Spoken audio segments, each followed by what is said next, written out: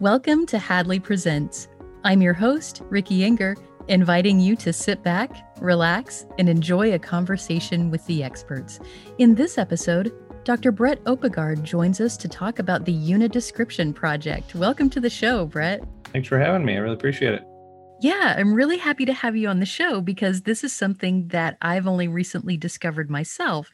So, the Unidescription Project is an accessible app that contains audio descriptions of a lot of these historically significant places like national parks, museums, monuments, things like that, places that people like to tour and really learn a lot about. Now that things are starting to open up a little bit, people are kind of ready to explore again. And so this is what I think is so cool about this project is that whether you are exploring this from your home and just getting an idea of kind of what you've missed, even though you're not traveling there, or maybe you are going on vacation and you want to get an idea of what is at these museums and parks and such, rather than not having anything at all other than just the people with you describing things. That's what's so amazing about this project. So, yeah, I love the concept and I'm really happy to share this with the world. So, before we jump into that, why don't you tell us a little bit about who you are and what you do? Sure. Yeah, I'm glad you discovered us. We have actually been around since 2014. I'm an associate professor at the University of Hawaii, and I do a lot of research on what's called locative media, which is the connection of content and information to place through mobile technologies. So in 2014, the National Park Service, who I'd worked with before, came to me with this problem that we have these brochures, which are called Unigrid brochures, and we want to make those accessible to people who are blind or low vision. Can you help us with that? And that kind of set us on this odyssey that we've been on for the past 7 years to figure out how to do that. And that's really involved a variety of steps, but the initial one was to create open access and open source web tools to allow for people to learn about audio description and to make audio description. And then we created free mobile apps to disseminate the audio description once it was made. And then we spent a lot of time just really investigating and researching how to make better audio description as a part of this. Awesome. I love the whole approach to this, both from the perspective of you are able to create material to teach people how to describe things. And then, of course, there is the described material. When I was checking out the website, I could so relate to the backstory of being at a historic site and there's nothing described there. And so the people around you are, oh, wow, this is so fascinating. And as a blind or low vision person, it's not the most exciting thing to happen.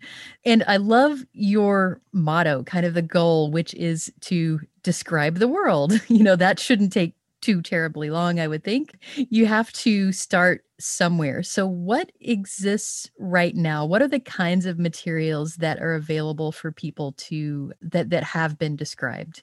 Yeah, well, to go along with your story, I interviewed people who are blind or low vision and asked them about their experiences in different public places, including national parks. And I would get a lot of stories kind of like what you say, the oohs and ahs, but I don't know what's going on. Or I had one person that told me they went to Gettysburg and it felt like I was driving around a parking lot for hours, because it's just an auto tour. And so we really wanted to focus first on just the orientation part of coming to a site, like what is there and what's available.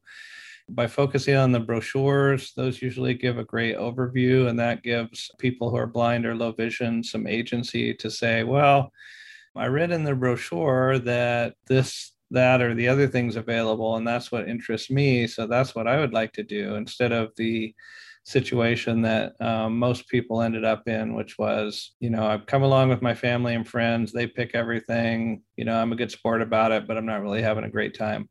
And so we really wanted to change that dynamic and give people, to begin with, the basic orientation, like why is this site important? What is it about? What are its highlights?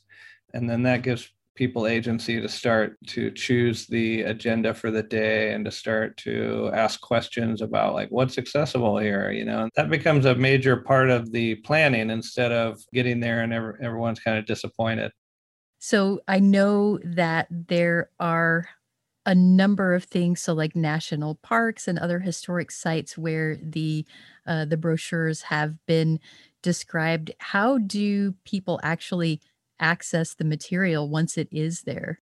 So we have free mobile apps on the Android and iOS markets, and you can just search for UNI description, UNI description, and those will pop up, and you can download those and open them on your smartphones. And they're heavily tested for accessibility.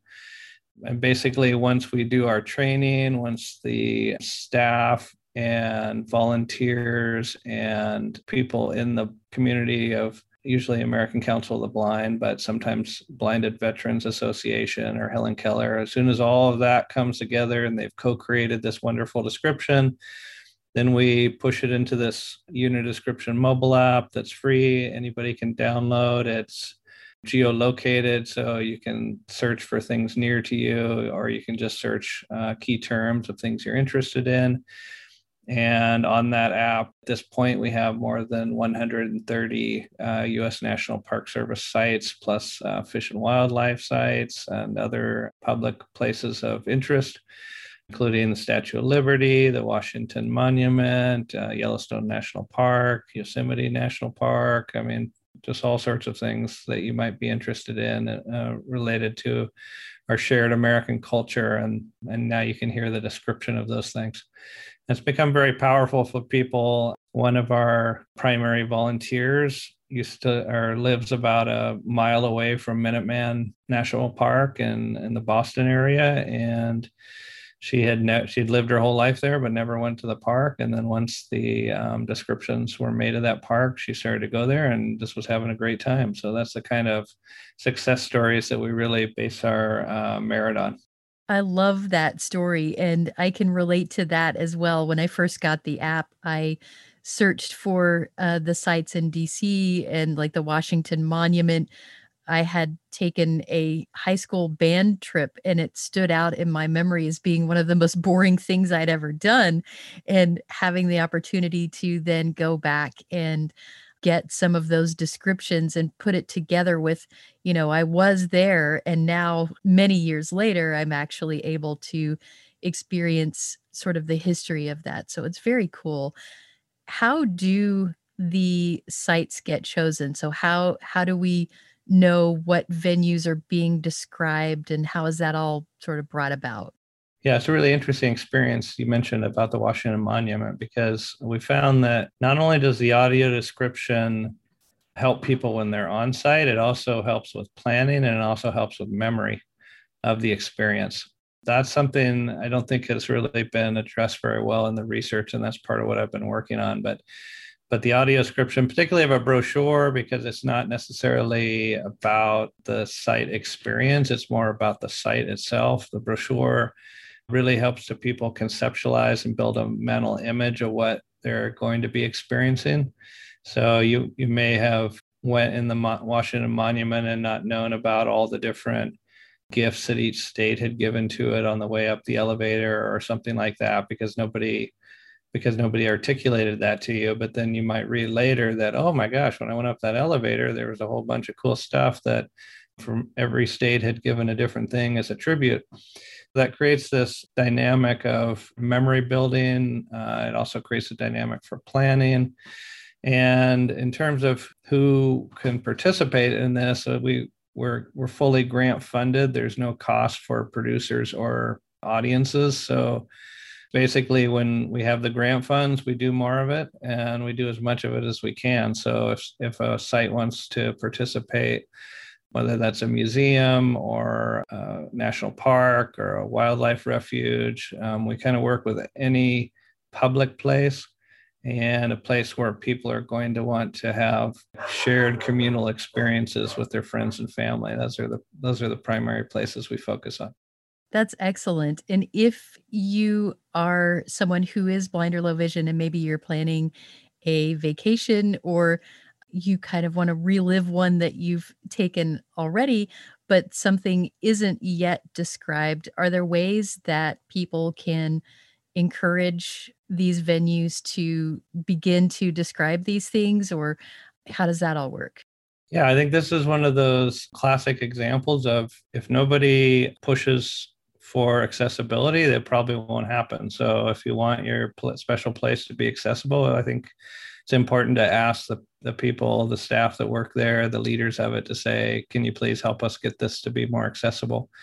And that could include a lot of things. It could include, ramps, tactiles, Braille, any number of things. But in terms of unit description, it's pretty much as simple as sending me an email and saying, our organization would like to participate in this. When you get a chance, can you fit us in? And then as soon as we get the grant funding to do that, we'll try to include as many people as we can. That's great. And since it is grant funded, it means that all of this is free to those who are experiencing the description. There's kind of an interesting process, right, for when something has been funded. Can you talk a little bit about Descriptathons?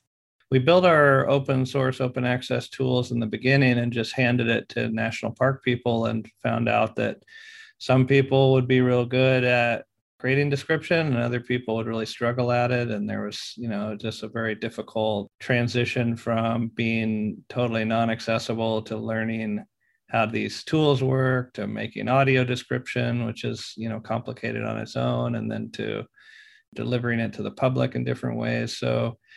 So we created this event called a Descriptathon, which is basically our idea is to bring together staff at public places and volunteers for those public places. So not paid staff members, but volunteers. And then people in the audience of that site. So, people in the community who are blind or low vision. And then putting them all together on a team and saying, here's a brochure that we want to make audio described and accessible at the end of this 3-day workshop. We'll train you on these genres of description. We'll give you the tools and train you on the tools, and we want to see if you can figure out how to make this happen. And like I said, it's more than 130 places have been able to put that together in a very short amount of time and make their sites more accessible. So we know it's possible. We know it's something that just takes a little bit of elbow grease and engagement and commitment. And if everybody could do that at every place, we'd have a very accessible world. I love that. And it's happening more and more every day. So it's a wonderful thing to see. And I like that blind and low vision people are a part of this, because if you're creating something and it doesn't really serve the audience that it was intended to serve, you probably have, wasted a bit of time and maybe not made something as good as it could be. So, yeah, I love that blind and low vision people are involved. And I also like that on your site, you have sort of tools and templates that talk about, if you're a describer, these are some things that you should think about. How did all of that come together? Was it a process that you created the tools sort of as you went and you were learning along with everyone else and decided to compile that and share it with others? Or how did this library and template of this is how you describe things come together? Originally, when we were asked to work on this project, we were given a box of about 400 brochures and just said, what can you make this happen? And what we started to first investigate was, are there any tools out there to use for audio description? We had the expertise in accessibility, we had the expertise in writing, but we didn't have any way to build description and then get it to people. So our first few years, we primarily spent designing the web tool. And what we found in that process was that there are some best practices descriptions out there. And when we discovered those, we wanted to share those with other people. So that actually means that people can go to your website and learn about all this, whether or not they're training directly with you. Yeah, absolutely. They can go to the unit description website, create a free account, build a project, disseminate the information however they want, and never talk to us if they feel real comfortable. There's enough there in terms of background material and best practices, and we publish our research there so you can read our research. So all of that is designed to create the infrastructure for description and let people do it. But then the Descriptathon is a way to kind of bring energy to that effort and get people excited about it. And another thing I'll say is when we first started creating descriptions on our tool, although we worked with people who are blind or low vision, they weren't a part of the teams in the beginning. They were more along the lines of reviewers or assessors. And we just felt like it would be better to have those people involved with the process from the beginning as the drafts are getting created all the way through, rather than just being a judge at the end of the process, like, did you do a good job or not? And once we made that switch, the quality of our descriptions just improved dramatically, I guess is a best way to put it. Started to have people on the teams ask themselves more questions because they had a face and people to talk to that they knew were going to be listening to this. And then the people in ACB or BVA or Helen Keller, they would ask really great questions to their teammates, and that would prompt these rich discussions, and it would just all lead to better description. So that co-creation model, something we've committed to for a few Descriptathons now, and I can't imagine ever changing that. That has really been an important development. And it really shows in the quality of material that has been produced. I'm so looking forward to I've just gotten started exploring the app, and there's so many more sites for me to check out, and then yet more for me to ask to be described. And so even with all of this amazing wealth of description in the app already, we want more and more and more, right? So can you give any sneak peeks as to what is coming in the very near future that isn't in the app just yet? I mean, number one, even though we've done a lot of work at 130 plus sites, there are 400 in the system. So we're just kind of at the very beginning of creating brochures for those sites. That doesn't even count the wayside signs and the exhibits. And there's just a tremendous amount that needs to be done. And so what we've focused on is creating the training and the infrastructure to allow people to go out and create all the description that needs to happen. We've been working with Parks Canada, so there's some Canadian sites that we've been working with. We have scheduled to work with the Kennedy Center in DC, which is a primary performing arts center in the country, to help make that more accessible. We're working with the national parks in the UK. So we're really trying to embody this idea that it's not just the United States that needs to be more accessible, it's the world that needs to be more accessible. And anywhere any person who's blind or low vision goes, they should be able to have equivalent experiences to people who are able to see the brochures or paper or wayside signs or whatever it is. And so we're really trying to push this as a universal experience throughout all societies and cultures, and give people the tools to do it at no cost, and just kind of see where that leads us. And so far it's led us to quite a few exciting places, and I think the future is bright. I agree. Fantastic. I'm looking forward to so much more and love what you guys are doing.